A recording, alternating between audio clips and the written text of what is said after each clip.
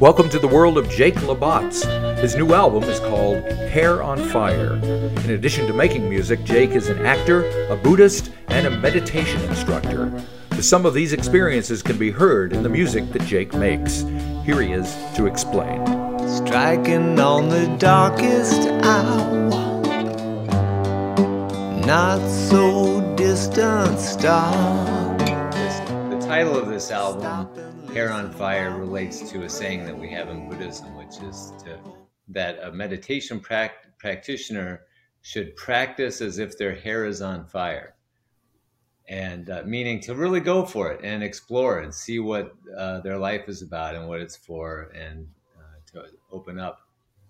So there's a kind of a premise in there. It was maybe not intentional, really. It's just that I'm a meditation practitioner. So of course I write about what's happening around me and so on and within me.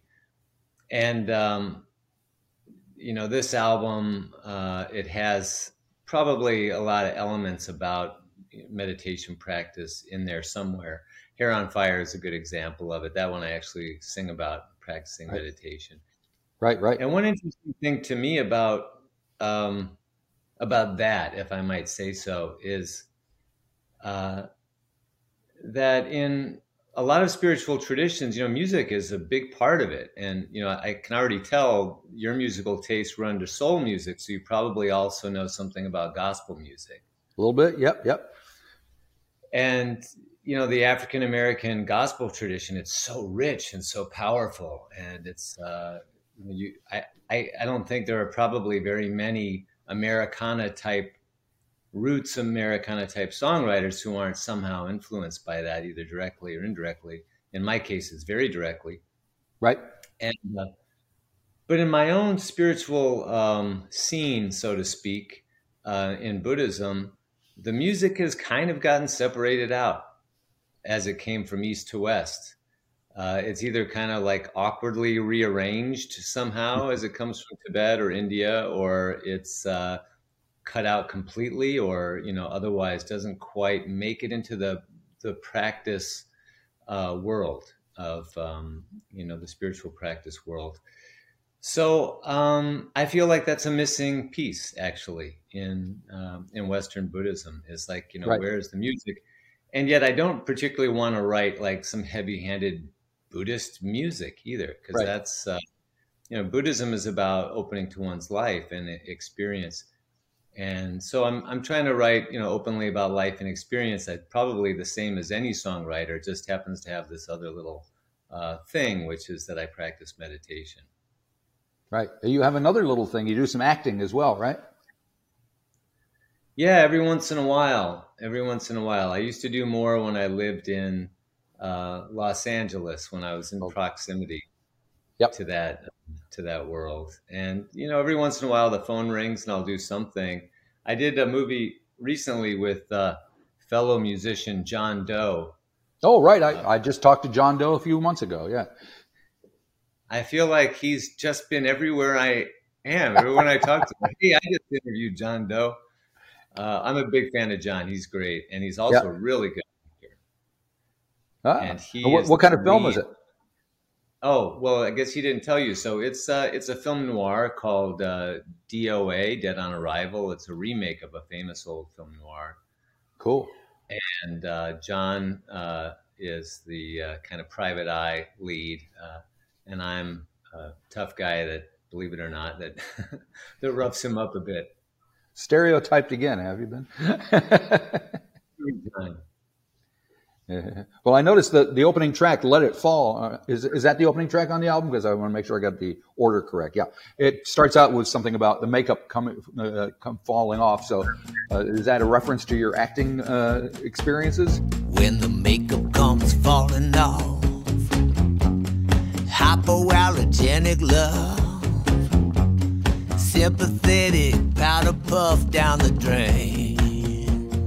I think it's a reference to the put-on personas that all human beings pretty much seem to have, right? And that we create and that we put out to the world, and that we kind of hide behind. In some sense, it's a kind of armor It's a kind of a protective thing that hides us, our deeper selves or other parts of us that we don't want to be seen, from the world, and keeps them from coming out.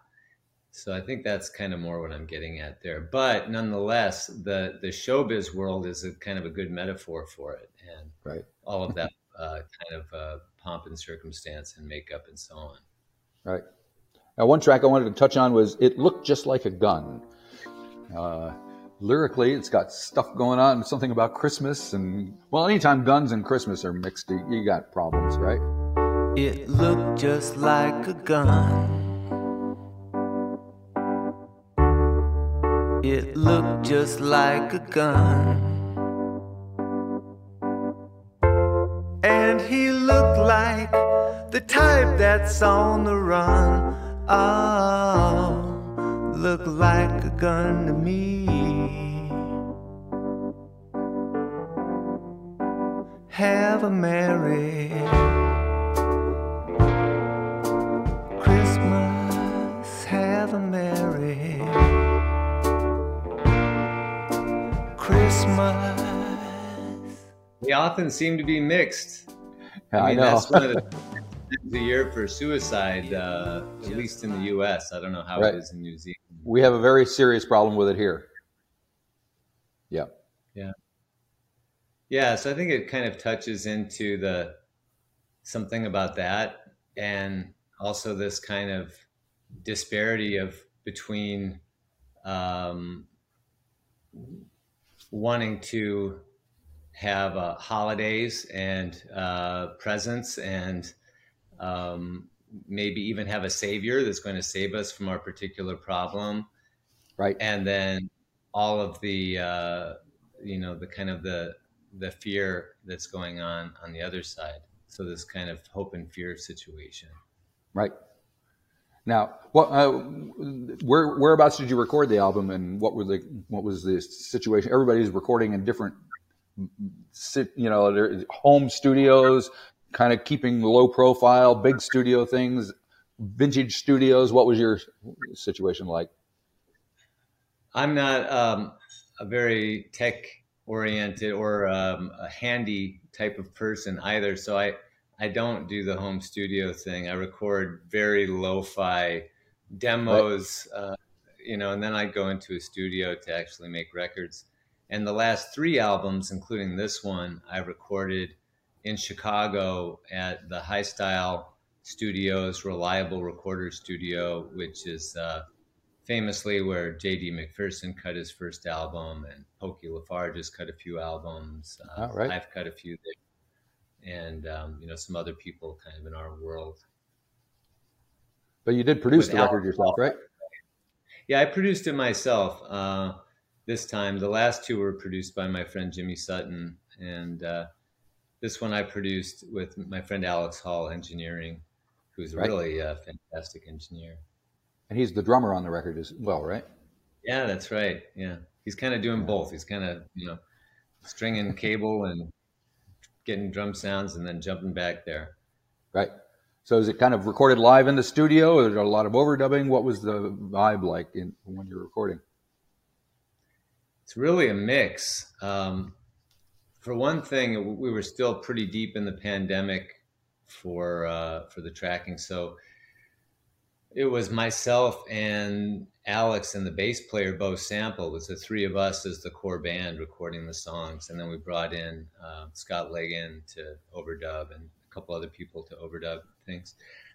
But a lot of the songs I wrote on keyboards, and I'm right. not really a keyboard player. So that's an issue when you're recording live. Right. I could pull it off and I did. I played keys on some of it, but so we would have to, kind of record maybe a couple instruments at once and then go back and overdub.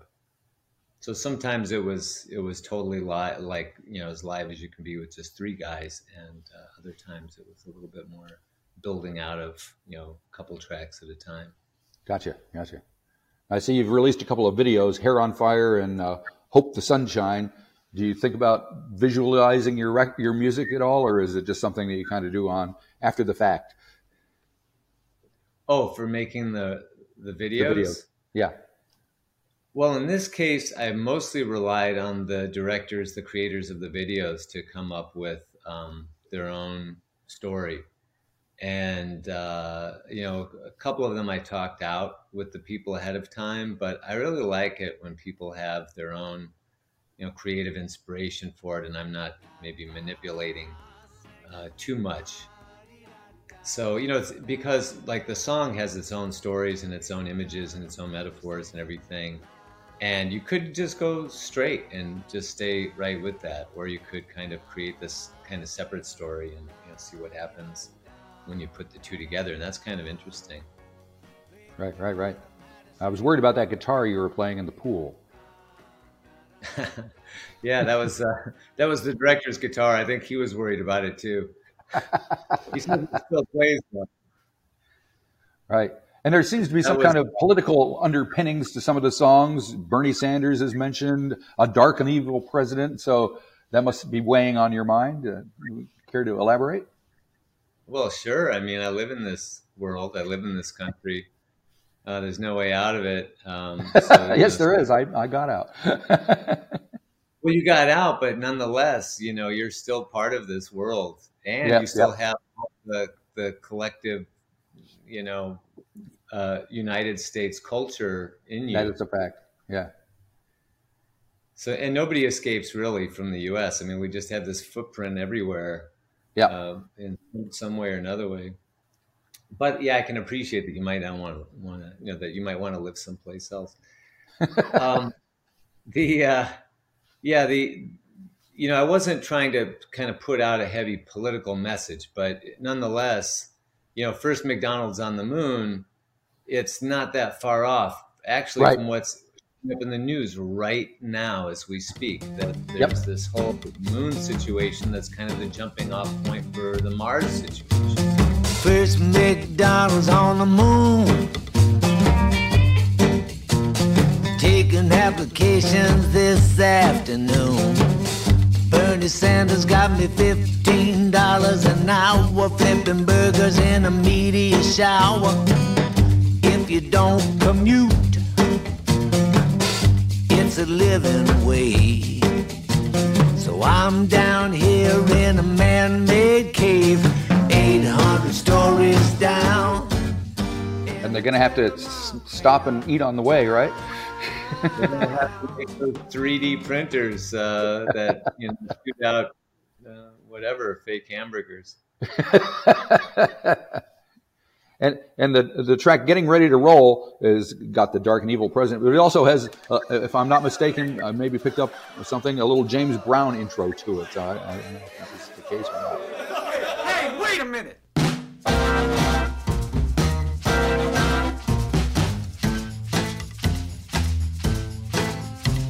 Static on the radio, voices on the come and go, trying to win a talent show, but don't know why. It's severed at the necktie, getting ready to roll. Oh, you mean, there's kind of like the chattering going on. I think I was, I think I was thinking about Cloud 9, actually, the Temptations. Oh, okay. Oh, yeah. Hang on. Wait a minute. Right. I know that one. Temptations, great. So you're a fan of all that stuff, obviously. How did you get exposed to it all? You're from Chicago, so. Yeah. I mean, there's a lot of things that were just part of the scenery, part of the living room in Chicago in some ways.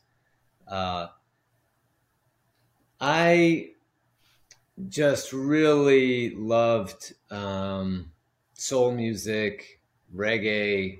I didn't really blues like it was around, but I didn't know what it was yet. Like the more readily available stuff was music I was hearing on the radio. And in the 70s, you probably remember, the radio stations would play a mix of soul and rock and roll and, singer-songwriter stuff and whatever. Yep. And so mostly I was listening to the radio. And then as I started to dig in a little deeper as a young teenager, I would go to the library. And the Chicago Library had great collections of blues albums. And then I realized that some of these guys I was listening to at the library were people I had seen playing outside on the street on Maxwell Street. Right. So, you know, and I was playing a little bit of guitar then, and pretty soon I was hanging out with those guys, you know, sneaking into clubs to hear them, like Honey Boy Edwards. I probably saw him when I was about 17 or 18. You know, I snuck into a bar, and it was like amazing. Like, here's this guy I've been listening to on record, and he's like, he exists, and he's like a window to this other time and place, and he's, you know, but he's a living, breathing human being cracking jokes on stage. He made this funny joke about, he said, well, his finger was wrapped up in a bandage and he was having a hard time playing. Right. He said, there wasn't meat on my table tonight. I had to cut into my finger. I love it. Yeah, that's excellent. Fantastic. So are you taking the show on the road? Are you doing live gigs after the record comes out on Friday? Yeah, I'm actually hitting the road day after tomorrow and doing a tour playing at tattoo shops, mostly tattoo shops around the U.S. It's called the Tattoo Across America Tour. Okay. And I've been doing it off and on since 2006. I've probably done that one about 8 or 9 times now, something like that. So I have a lot of old pals. I've been had a lot of friends in the tattoo world, you know, since I was a young guy, and and those friendships, you know, have continued. And I go out and visit these guys and play their shops, and we add in some new shops sometimes, and then playing some other interesting kind of community events, like a homeless shelter and a recovery program thing, and playing the Outsiders House Museum, where they filmed the movie The Outsiders in Tulsa, which is now a museum that's run by Danny Boy O'Connor, who was the front man of the band House of Pain, who you might remember your song Jump Around. So, yeah, it'll be some unusual venues, a couple of bars, and I'll be out there, you know, singing the new songs. And then I'll do some other shows these are solo shows. I'll be doing some shows with the band later in October, November, in the Midwest, East Coast, and other places. Very good. All right. Well, thank you for taking time talking to me. I really appreciate it. Yeah, come down here if you get a chance, and good luck with the record. All right. Sounds good, Marty. Thanks for having me.